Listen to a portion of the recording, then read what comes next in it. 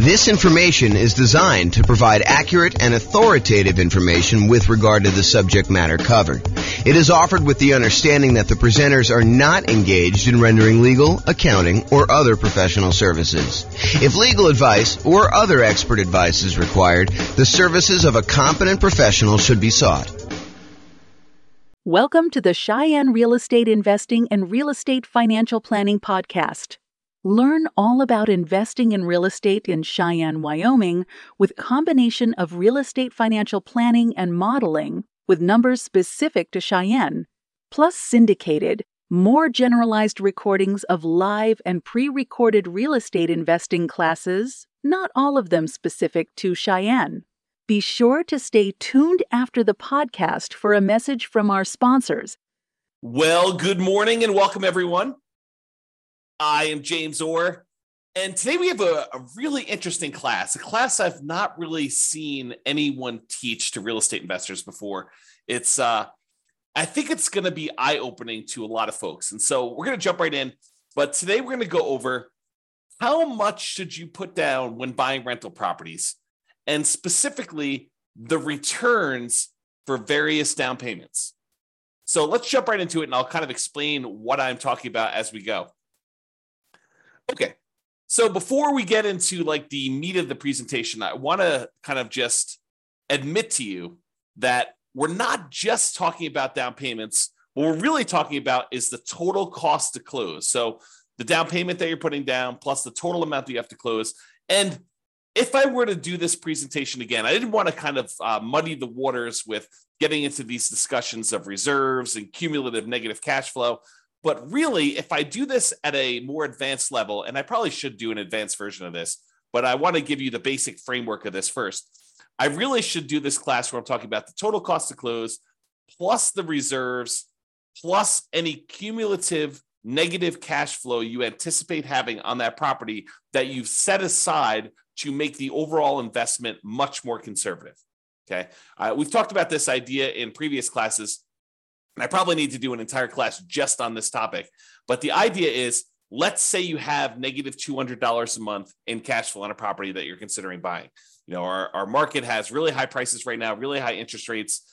Rents are lagging a little bit. And even if you apply all the different 88 strategies that we have for improving cash flow, in some markets, you're going to struggle to come up with a property that has positive cash flow unless you put a lot down. And so you may decide, hey, look, instead of putting 20% more down in order to get this property to have positive cash flow, I might choose to set aside the amount of negative cash flow I'm going to have to cover me through when I realistically think that I'm not going to have negative cash flow anymore. And so what you do is you say this, okay, I've got negative $200 a month in cash flow on this property I'm considering buying. So over the course of the first year, I have negative 200 times 12, which is about $2,400. However, next year, I think rents are going to go up about 3% or so, and maybe that's about $50. I'm going to make the math really easy and just use $50. So rents are going to go up by about $50, which means my cash flow is not going to be negative $200 a month in year two. It's going to be negative $150. And I'm doing some really oversimplified math. Yes, you want to do the actual math to do this, but I'm just kind of doing some really rough math to show you exactly how this works. So $200 a month negative in year one. Now, because rents went up $50, you have about negative $150 in year two, which is about $1,800 negative cash flow. In year three, rents go up again a little bit, about 3%, which means about $50 a month. In this case, for example, to make the math easier. So instead of having negative $150 a month in cash flow in year three, now you only have negative 100. You do that. So negative 100 times 12 months is about $1,200. The next year, rents go up a little bit more. You have $50 a month negative. So that's about $600 for the year in negative cash flow. And then after that, when rents go up again a little tiny bit, you have $50 more in rent, you don't have negative cash flow anymore. And so we could look at the next few years and say, well, in year one, we had negative 2,400. In year two, we had negative 1,800. In year three, we had negative 1,200. In year four, we had negative 600. And if we add all those together, which I probably should do that because I've used this example several times, but if you go add all those together, maybe it's negative $6,000. I don't know exactly how much it is. Add them all up and find out how much it is. And so if you say to yourself, look, I have this negative $200 a month in cash flow.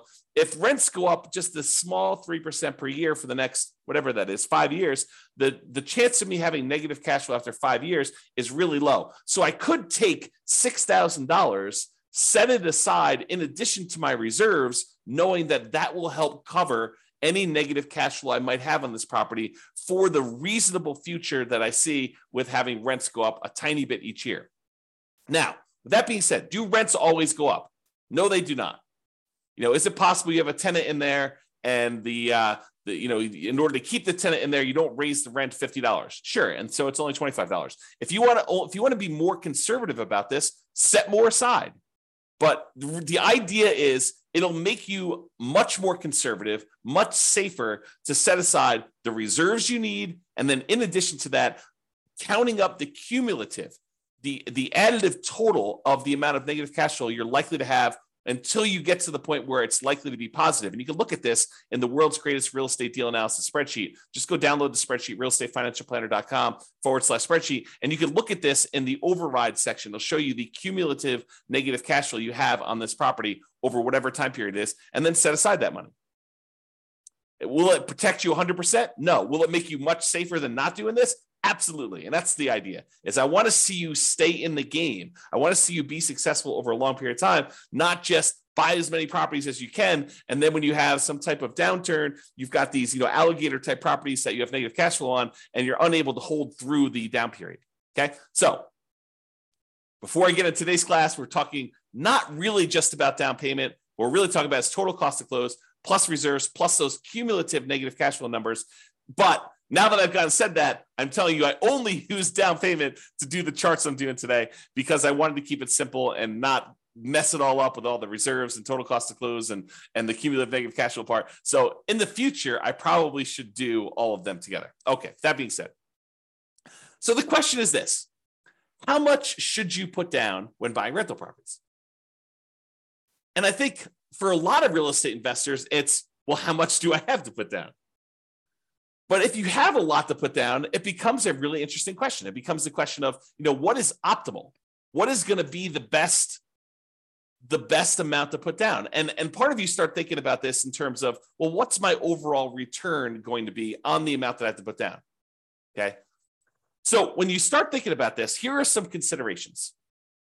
If you're going to do like a nomad strategy or a house hacker strategy where you're moving into the property and then you're ultimately going to use that property that you live in as an investment, whether that's nomading where you live in there for a year and then you convert it to a rental after a year, or house hacking where you're buying a property where you could rent out part of it, either renting rooms or you buy a duplex, triplex, or fourplex, and you're able to rent out the other units, like whatever strategy you're doing where you're doing as owner-occupant interest rates are better than non-owner occupant interest rates.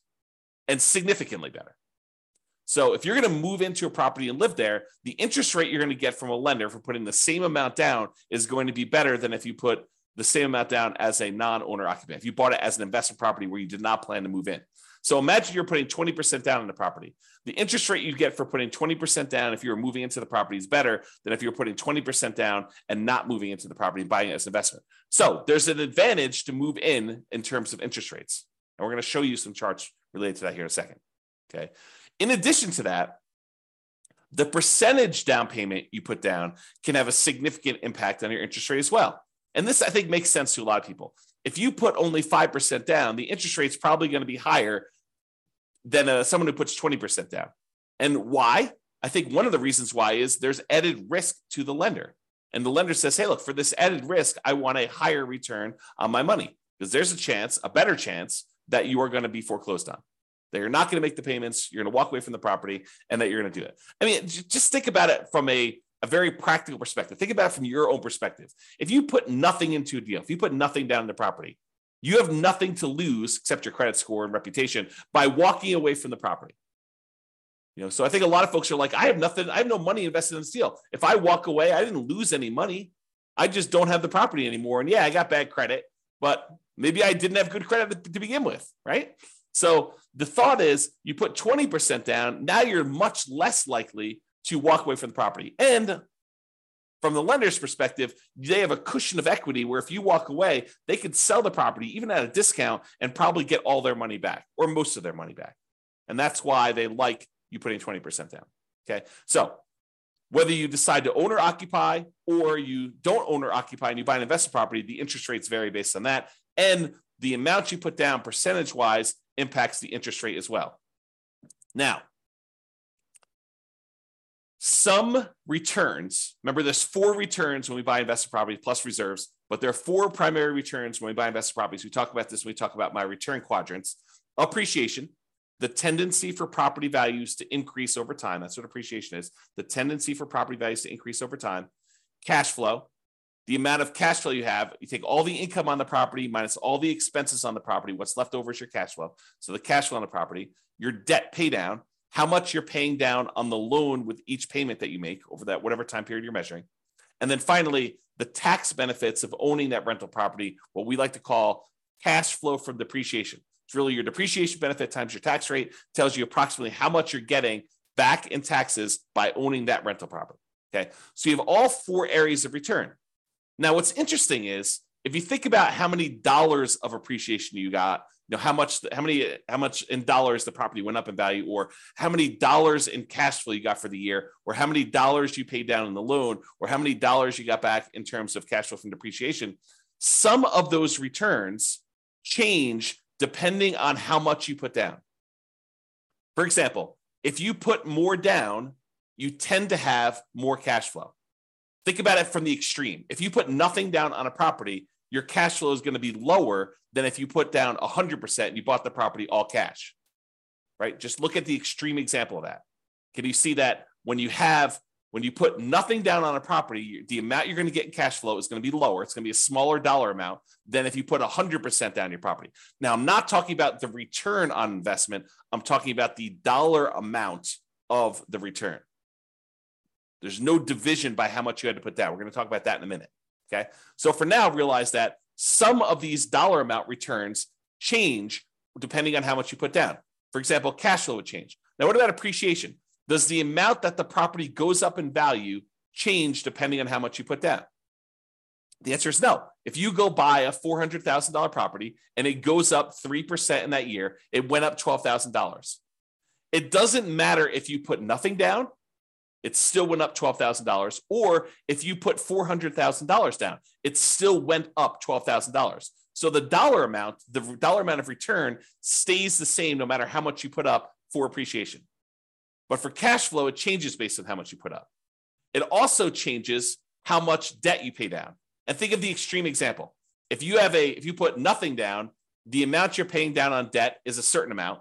If you put 100% down, where you have no loan at all, the amount you put down is 0. So the more you put down, the less your debt pay down tends to be. There's some exceptions, whether you do 30-year loan or 15-year loan. But if you're doing the same term of loan, then that's the same. It makes sense. It's what I'm talking about here. Okay, we're doing comparison, same loan term to loan term. Okay, and finally, your depreciation benefit. Your depreciation benefit stays the same in terms of dollars, whether you put 100% down or 0 down. You still get the same tax benefits, whether you put nothing down or you put 100% down when you buy a property. Okay, so what's interesting though, as I hinted at, even if the dollars stay the same, even if the amount of appreciation you got is always $12,000 as an example, the return on investment would change depending on how much you put down. So now you're talking about return on investment is the dollar amount you earned divided by how much you put down in order to get that. Well, if you put almost nothing down, the return you get with $12,000 on the top and a 0 on the bottom is basically infinite. If you put a really, really small amount down, the return is going to be really, really high because maybe you're getting $12,000 in return from appreciation and you only have $1,000 in the deal. Well, that's a really, really good, very high return on investment number. But what if you had to put the $400,000 down in order to get that $12,000 in return from appreciation? Well, now you only have a 3% return on investment. So your return on investment goes down. So even if the dollars stayed the same, the amount you have to put down affects the return on investment. And the same holds true for return on equity, which I'm not going to cover in today's presentation. Okay. But these returns vary depending on how much you put down. So the question is, how much should I put down? Well, we're going to talk about that today. I'm going to show you how these returns vary on a single property. And I'll just point out here that When I did this class initially, this was not the first time I've taught this class, but Matt Weaver with Excel Financial Group provided the mortgage quotes I used to create the original versions of the following charts. However, I've since estimated to make the changes for our current interest rate environment. These charts would look different during different times. So if you really wanted to recreate the charts I've created here, you will want to go through and update the charts with your latest data from your mortgage broker. And most mortgage brokers do not like sitting on the phone with you while you go through and ask them for, 20 different quotes on 20 different down payments. Okay. Some will, most don't like it. Just a lot of work. Okay. With that being said, let's take a look at some charts, because I love some charts. All right. So this is a chart showing you the effective interest rates for a variety of different down payment amounts for owner occupant and for non-owner occupant. So I'm going to break down what's going on here. So first of all, what is effective interest rate? An effective interest rate to me means it's the interest rate plus if they have some type of monthly PMI, I add that to the interest rate so that it takes into account the interest rate you're paying plus the rate you're getting for PMI. So it does take into account PMI if you have PMI on this thing. PMI is private mortgage insurance. So it's the extra insurance you pay to protect the lender in case you default. And we usually have that if you put less than 20% down to buy a property. Okay. So effective interest rate is the interest rate with PMI in there. And we've plotted these by down payment. So on the left-hand side is 0% down. These are our nothing down loan programs. And then we increase until we get to the point where we have 100% down, which there is no 100% down interest rate because you don't have a loan at 100%. So that's why there's no data here for 100%. Okay. The red line are your owner occupant rates. Your blue line are your investor or your non-owner occupant rates. And the first thing I want to point out, as I discussed on the previous slide, is the non-owner occupant rates are all higher than the owner occupant rates by quite a bit. There's a pretty good gap between all of these. And the gap is not universal, meaning that sometimes for a certain down payment, for example, this 15% down payment loan, the gap looks just visually looks larger to me than the gap between a 30% down loan. So sometimes the difference between an owner occupant loan and a non-owner occupant loan is greater than other times. Another way of thinking about that. Okay. And you'll also notice that we don't have any less than 15% down non-owner occupant loans because we're talking about traditional financing or not anything creative or owner financing or something like that. Okay. So these are traditional loans. So you'll notice that the lowest down payment we have for non-owner occupant is this 15% down one. All right. So let's go over and look at this thing. So we basically have on the owner occupant one, we've got two nothing down loan programs. I plotted USDA and VA. And I think VA is the lower one. Hard for me to tell. Oops. Yeah, I can't quite tell. So I think VA is the lower one of the two, though. And so you can see the difference in the rates for these nothing down ones. And what's interesting is the nothing down ones look like they're even better rates than the ones with low down payment, partially because the VA one especially has a funding fee. And so instead of paying monthly PMI, you're paying the fee upfront as a funding fee. Okay.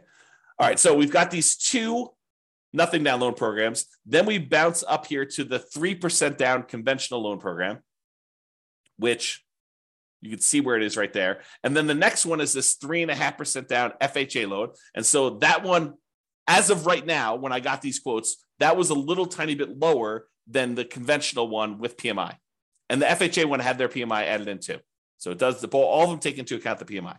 All right. So FHA looks a little tiny bit better than this 3% down or the 5% down. So you may say to me, although this is not the class about this, but I will mention this to you because I think it's important to realize this. So you think to yourself, hey, so why would I ever do a 3% down conventional or 5% down conventional when I could just do the 3.5% down FHA and it looks better?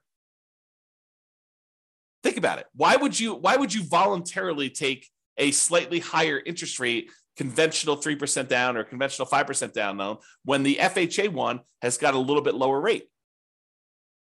It's because FHA PMI, the mortgage insurance premium, which they call MIP, but the mortgage insurance premium for FHA never goes away. It stays with you for the full 30 years of the loan. whereas the conventional PMI goes away when you get below 80% loan to value. So you do have a slightly higher effective interest rate on the conventional loans, but it's only for a few years until you pay down the loan below 80% loan to value. And then it drops off. And then the interest rate's probably better. We'd have to go check, see what the base rates are for those, what the rate is without PMI. But that's one of the reasons why you might voluntarily take the higher interest rate for a shorter period of time, because you have a little bit of pain up front, but then that goes away without having to refinance out of the loan. Where FHA, you need to either change loans, sell the property, or refinance and get rid of that PMI by doing a different loan type. All right, then continuing on here. So the interest rates then drop off with the more you put down. So it's a little bit less if you put 10% down, a little bit less if you put 15% down, a little bit less if you put 20% down. And then there's a pretty big drop off going from 20% to 25% on the owner-occupant loans. Then a little drop to 30, little drop to 35. Looks like they're pretty much the same going across here to 40 to 50, little drop to 60, maybe the same for 70, and then a little increase for 80, which I think is because the amount you're borrowing is getting smaller. And then the lender's like, hey, look, I want you to, because the loan's so small, we have to charge a little bit more for that. And then it goes up when you get to 90% for what I believe is to be the same reason. I don't know the reasons why these all go up. This is just what they are, okay? So realize that the curve is not linearly down. It changes differently based on how much you're putting down there. Okay, then on the non-owner occupant ones, we have a really high interest rate for the 15% down. It drops off pretty significantly when you go from 15% to 20%, and it drops off pretty big again from 20% to 25%. And then it has a small decline from 25 to 30. Doesn't look like there's a decline from 30 to 35. There does look like there's a decline to 40%, though it's pretty small. And then it looks like it stays the same all the way through to 70% down. Then it bumps up where it gets more expensive if you put 80% down to 90% down. So this is just the interest rate. We really haven't talked about like what impact this has on returns. I just wanted to show you what is changing on the underlying interest rate as we change down payment amounts. All right. Then, because I can, oh man, me and my spreadsheets. So because I can in the spreadsheet, I show you, hey, look, I assume you're buying I think I did $500,000 property, but you're buying a $500,000 property, and it's very similar to regardless of what price you're doing, but this is just to kind of give you a static snapshot. So I take the interest rate you're getting, and I calculate out what your monthly payment would be putting that amount down and getting that particular interest rate. And now I could show you approximately what your monthly payment would be.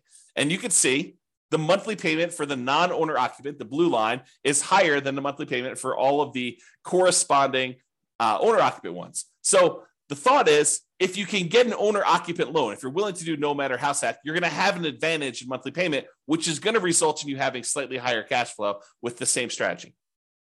Right? So if you do owner occupant, you get a better loan, you get better monthly payment, so you have better cash flow if you decide to put the same amount down.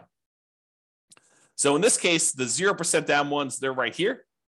This is the 3% down loan, which is interesting because the monthly payment for the 3% down conventional financing is really a little tiny bit less than if you had put a full 15% down non-owner occupant.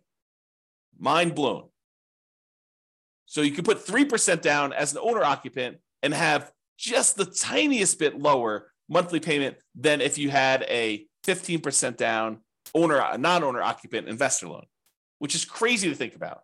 In fact, all of the loans are cheaper than that 15% down non-owner occupant, if I'm looking at this right. Okay. All right. FHA loan is a little bit cheaper than the 3% down. Again, for that reason we talked about before. The 5% down is cheaper than the 3% down. And then this is the 10% down. And the 10% down, putting 10% down as an owner occupant seems to have slightly better mortgage payment than if you put 20% down as an investor. You put half as much down, 10%, if you're willing to move into the property, live there for a year, then convert the property to a rental, or if you're willing to buy a house hack and you're willing to live in the property and do that there. Okay, so that's kind of interesting. Then there's 50% down, so you can just see how these go until eventually you get down to putting 100% down. The payments are both zero. Okay, and these do include PMI. So it's principal, interest, and the PMI payment. Okay. All right. I think that's all I had to say about this chart.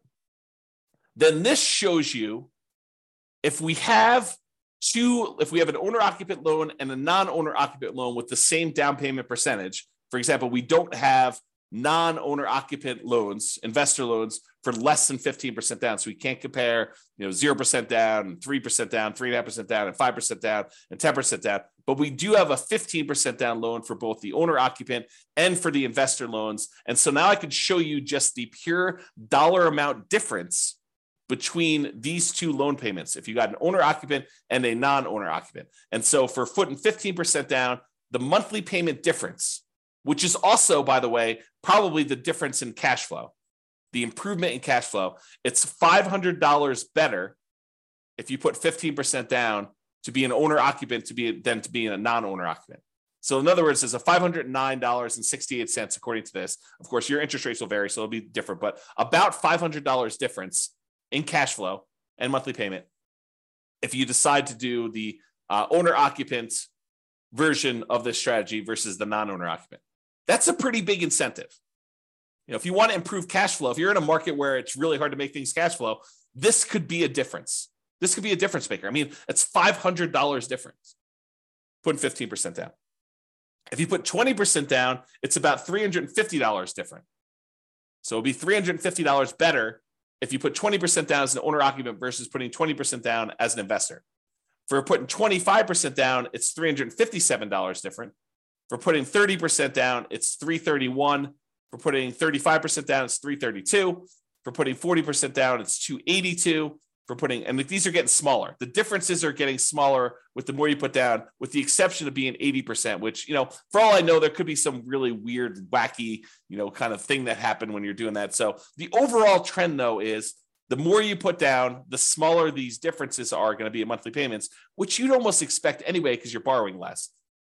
So you'd expect the differences to kind of scale that way anyway.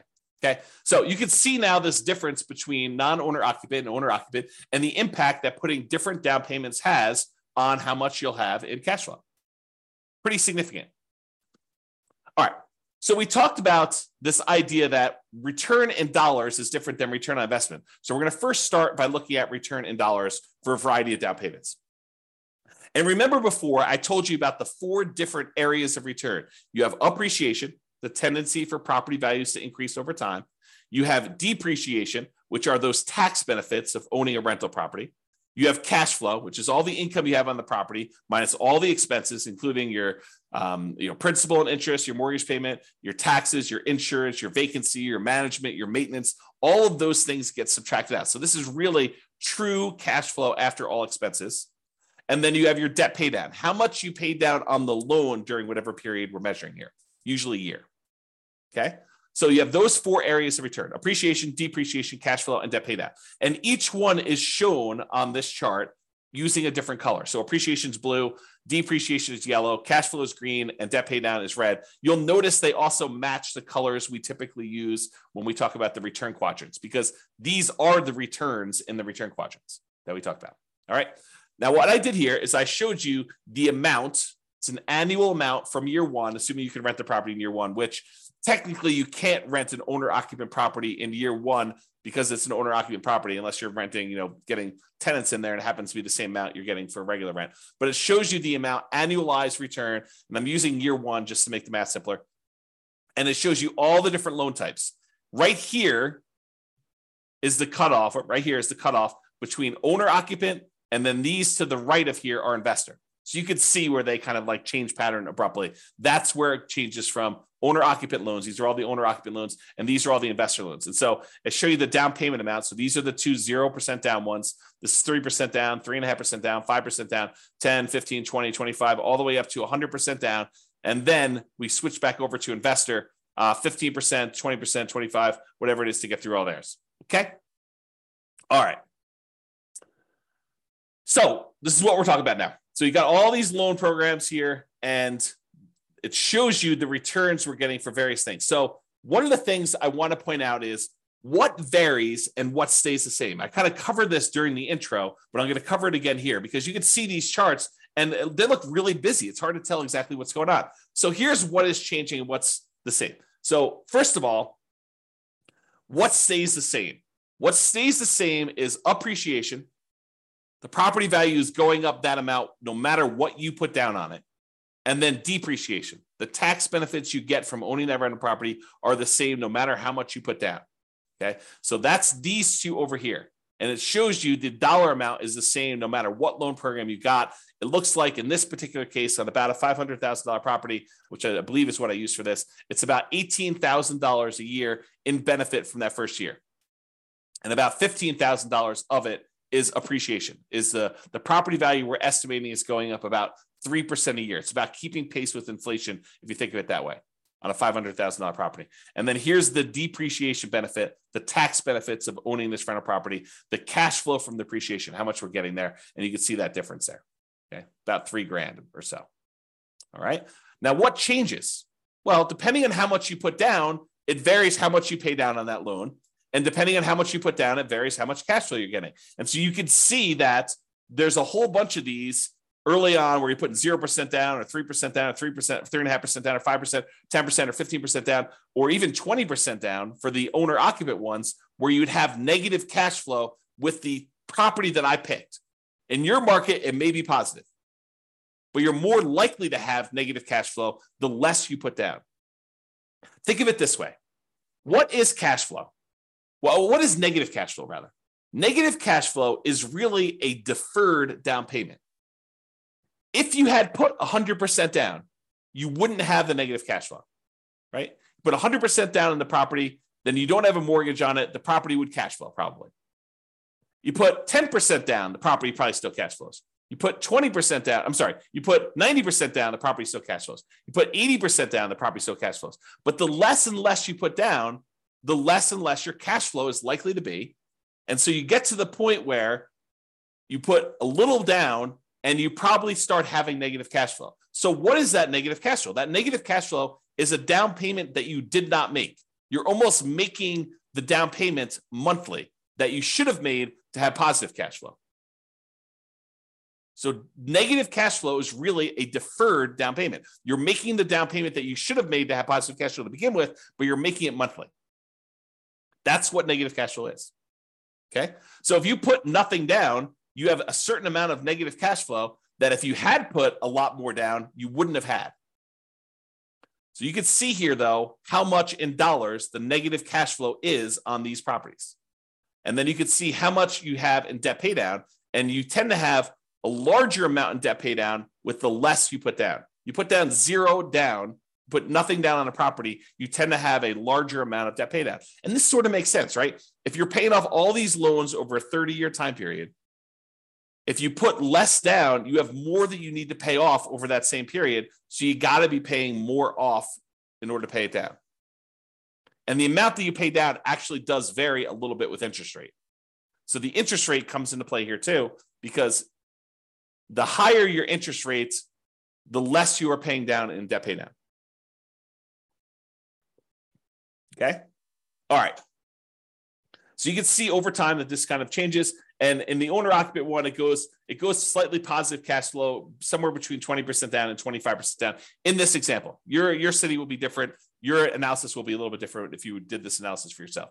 Okay. So I just did this for a prototypical property just to show you how this works. So you see over time, the amount you're paying in debt pay down goes down a little bit until finally you're paying down 100% here. And then when you get down to this 15% down loan, I think there's something wacky going on with this 100. I must have it mislabeled or something. So ignore that one. So the 15% down one, though, you have pretty significant negative cash flow. And then 20%, 25%, 30% down. It takes you a little bit more than 30% down as a non-owner occupant in this particular example in order for you to have positive cash flow. And we didn't apply any of the 88 strategies to improve cash flow on this particular one. We just pulled the property out and I just used some really rough numbers. Okay. So you kind of get a feel though of how this works. But eventually, as you start putting more and more down, the amount of cash flow you have increases and the amount you're paying on debt actually goes down when you do that. All right. So this shows you a zoomed in version of that appreciation and depreciation one where the returns are the same. No matter how much you put down, the dollar amount of returns from appreciation and the dollar amount of returns from depreciation are exactly the same. And then these are the ones for the cash flow and debt pay down, just zoomed in so you can see them a little bit better. Okay. And again, this is the dollar amount of return. Okay. I mean, I could talk about some of this stuff for hours. So I'm gonna save myself going off on these really long tangents, because you can see that like if you add up the negative part and the positive part, you can see that this is probably net negative. And you can probably see over here, these are probably net positive, but the amount you're getting overall increases when you do this. So I don't know, it's kind of interesting. Just definitely some interesting stuff to look at here. All right. So we've talked about this idea of return in dollars. Now we're going to say, what is the return on what we had to invest in order to get that dollar amount, right? So the return on investment. And so this shows you the return on investment. How many dollars we had in appreciation, how many dollars we had in depreciation, how many dollars we had in cash flow, how many dollars we had in paying down a loan, divided by how much we had to invest in order to get that deal. So if we had to invest, nothing down plus some closing costs, you could see that there. If we had to invest, 50% down in order to get those, you could see those there. And you'll notice what happens is when we have very little in the deal, like 0% down plus some closing costs, you'll see that the returns look really, really, really high, right? Like the return here, not including cash flow, because cash flow is negative, is over 500% for the two nothing down loan programs. If you subtract out whatever the negative ones here, it's probably in the 350% return range. 350% return on investment by putting nothing down the deal. That's pretty phenomenal. And you're putting nothing down the deal, but you have some closing costs, which is why it's not infinite. For those that are wondering why it's not infinite, okay? Then you have this 3.5% down, or 3%, 3.5% down, and those are still pretty significant, probably pushing over 100% before you have the negative cash flow here. But you can kind of see those returns, but it's really hard to see what's going on here. So in order to make it easier to see what's going on with all of these other ones, I'm going to remove anything less than 15% down. So this is the same exact chart showing you the return on investment return amount, the percentage return on investment for each of the four different areas. But now I've removed anything less than 15% down so that we could see what's going on with those. They were just compressed before, and it was really hard to see. So now I'm going to show you what's happening with the 15% down. So here's what we've got going on. And I'm going to just use one or two examples here. So on the 15% down, owner occupant, you're moving into the property. You've got some negative cash flow here. The negative cash flow return looks like it's about negative 7% return on what you had to put down. So if you put 15% down plus some closing costs, you have negative cash flow on this property at about negative 7% of the return of the amount you had to put into the deal in order to do that. However, from appreciation, you've got probably about positive 18% return. And the return from depreciation, I don't know, it looks like it's just eyeballing it here. It looks like it's probably in the plus 5%. And then the amount you're paying down on debt pay down is probably in that, 6% or so return. So you have all of these returns that are positive, and then this cash flow, which is a little bit negative here. Now, it's important to realize a couple things. There's a reason why I separate out these four returns as different, because they have different characteristics. As one example, appreciation. Are you guaranteed to get 3% appreciation each year? No, you're not. You could get more than 3%. There have been several years in the last 5 years or so where appreciation has exceeded 3% in the overwhelming majority of the US markets by a lot, right? More than 3% per year. But are there years where property values do not go up? Or maybe even just your property does not go up in value? Absolutely. Can you have a year where property values go down, where appreciation is negative? 100%. You totally can have years where your property value does not go up. Okay. So appreciation is not a guaranteed return. It's a speculative return, right? We're speculating that the market will improve, and we're estimating what that might be in the future looking forward. And you give me a long enough time horizon, I'm telling you, it's probably going to be around 3%, looking back at the 100 plus years of history we have on how much properties appreciate in the United States. It's about what inflation has been, about 3%. Okay. So you give me a long enough time horizon, I'm telling you, it's going to be about that. Might your property in particular be a little bit better or a little bit worse? Sure. Might a certain market perform a little bit better or a little bit worse? Sure. Okay. but it is speculative in nature. It is not guaranteed. So this return, even though it's nice and big on here, is a somewhat questionable return. We don't really know. Now, what about this yellow area, this depreciation, the tax benefits of owning the rental property? Does it matter how the market does as to how much depreciation you get? No, it doesn't. It's a tax benefit set by tax code.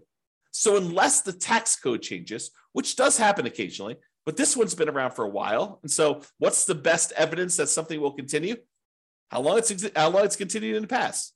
Not saying that it can't change, but it's likely, I'd say better than likely, highly likely, that you're likely going to get this return. So the depreciation return is probably a pretty sure thing. Not guaranteed, but closer to guaranteed.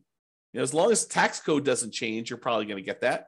So that one is a good return there. What about this red return from debt paydown? Is debt paydown reliant on the market doing well? Does the market have to go up in value for you to get the debt paydown portion of your return? No. If you make the mortgage payments as agreed upon with your lender, if you don't default, you're getting that return. It's contractual. It's as close to guaranteed as you can get without there being a third party guaranteeing it, right? It's contractual. You have an obligation to make those payments to the lender. They have an obligation to accept those payments from you. And if you pay down that amount of money, you're going to keep the loan. You're going to get that return on the property. That's how much you're going to pay down the loan because that's just how the contract is set up. Okay. So it's a contractual obligation you have for debt paydown. So that's not that speculative. It's pretty certain. Now returns, let's talk about like when you get these returns. So appreciation, the property value goes up by 3%. It goes up by $12,000 in the first year or $15,000 in the first year. Do you get to pocket that money? No. Unless you sell the property or unless you do a cash out refinance, that is money that's sort of like being deferred until you collect it later. It's what I call cash later. What about cash? What about the depreciation benefit? The tax benefits you get from owning this rental property. Do you get that right away? Yes, you get it in that year. You get it on your tax return. And honestly, you can adjust your exemptions on your paycheck and you could get it monthly or weekly with your paycheck. You could say, look, I know I'm getting this at the end of the year. Let me go to my job and adjust my exemptions so that I'm being taxed less because I know at the end of the year, I'm getting this big block back from owning this rental property. I'll just take it in with my paycheck instead. I'll pay less taxes in because I know that at the end of the year, I'm not going to have to pay taxes because I've got this benefit coming to me at the end of the year. So you can even adjust it up and get it weekly with your paychecks or biweekly or monthly, whatever your paycheck period is. Okay. So you could do that. So some of these are returns later. Some of them are returns now. Some of them are speculative and kind of like dependent on the market, which cash flow is also another one that's speculative, dependent on the market. And some of them are cash later or are not speculative. They're more guaranteed, more certain. Okay. So you can see that all these returns are not the same. So you may prioritize some returns over other returns when you're thinking about these and making these investments. All right.